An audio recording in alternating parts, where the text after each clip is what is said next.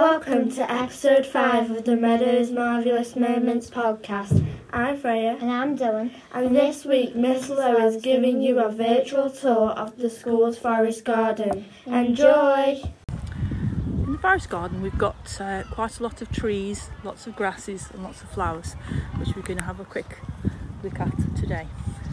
We started growing trees in the Forrest Garden area 2 years ago, and they're really coming on. We've got all sorts of things. We've got hawthorns, we've got elders, we've got rowans.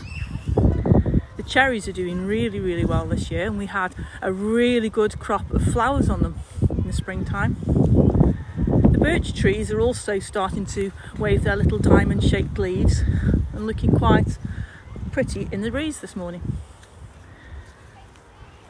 Further around the garden we have got a particularly lovely Acer. It's in the centre of the Forrest School, and it's the tallest tree that we have at the moment. Around it we've got again hawthorns, rowans, birches.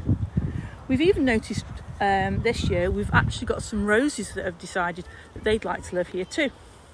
So we're looking after those, and the children are loving looking at them.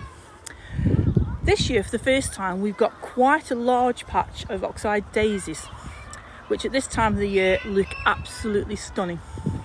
We've also got rag robin and quite a few other herbs and spices that we're growing. We've got lavenders growing, we've got thyme growing, we've even got wild strawberries growing.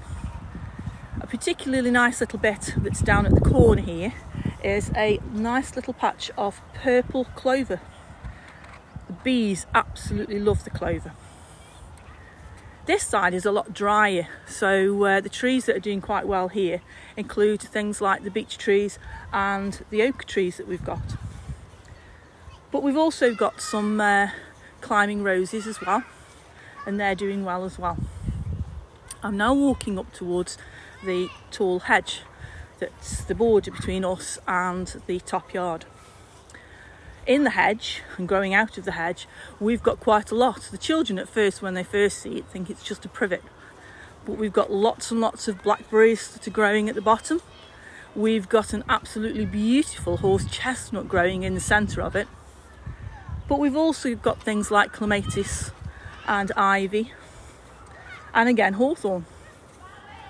I'm walking around now and I'm again coming across another small hawthorn, which is next to and was only planted about 2 months ago, another little horse chestnut. One day I hope that the children will be able to have swings hanging from the horse chestnuts. Again we've got some rowans here, oxeye daisies again, quite a lot of docks, no nettles. I don't mind nettles. Nettles are quite good and the bees absolutely adore the nettles, but so far we don't have any nettles. Whether that's to do with the way that we're actually looking after the soil, I don't know. Again, as I walk back down next to the nursery area, we've got our digging area, and round there I would have expected to see lots and lots of nettles, but again we don't. Instead we've got dandelions that are beautiful with their lovely flowers that the bees again love, and we've got quite a lot at the moment of little buttercups that are growing quite beautifully. And as I'm looking right now, there are 2 beautiful butterflies that are dancing around in the different grasses. We've got lots and lots of different grasses, and the children do love to run their hands through the grasses and feel how soft they are.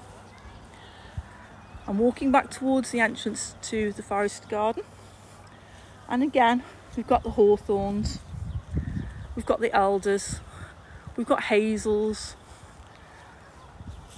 One day when these trees are all fully grown, this will be a beautifully shaded area where the children can sit and enjoy their lunch, or just sit and enjoy being here. We also have a beautiful log pile. I say beautiful because it's covered in lots and lots of different types of fungus. The children love looking at the fungus. Just by the shed I've again got a row of hazels that are growing quite beautifully that the children have planted, And surrounding them there are the oxeye daisies and some really beautiful clover and the buttercups.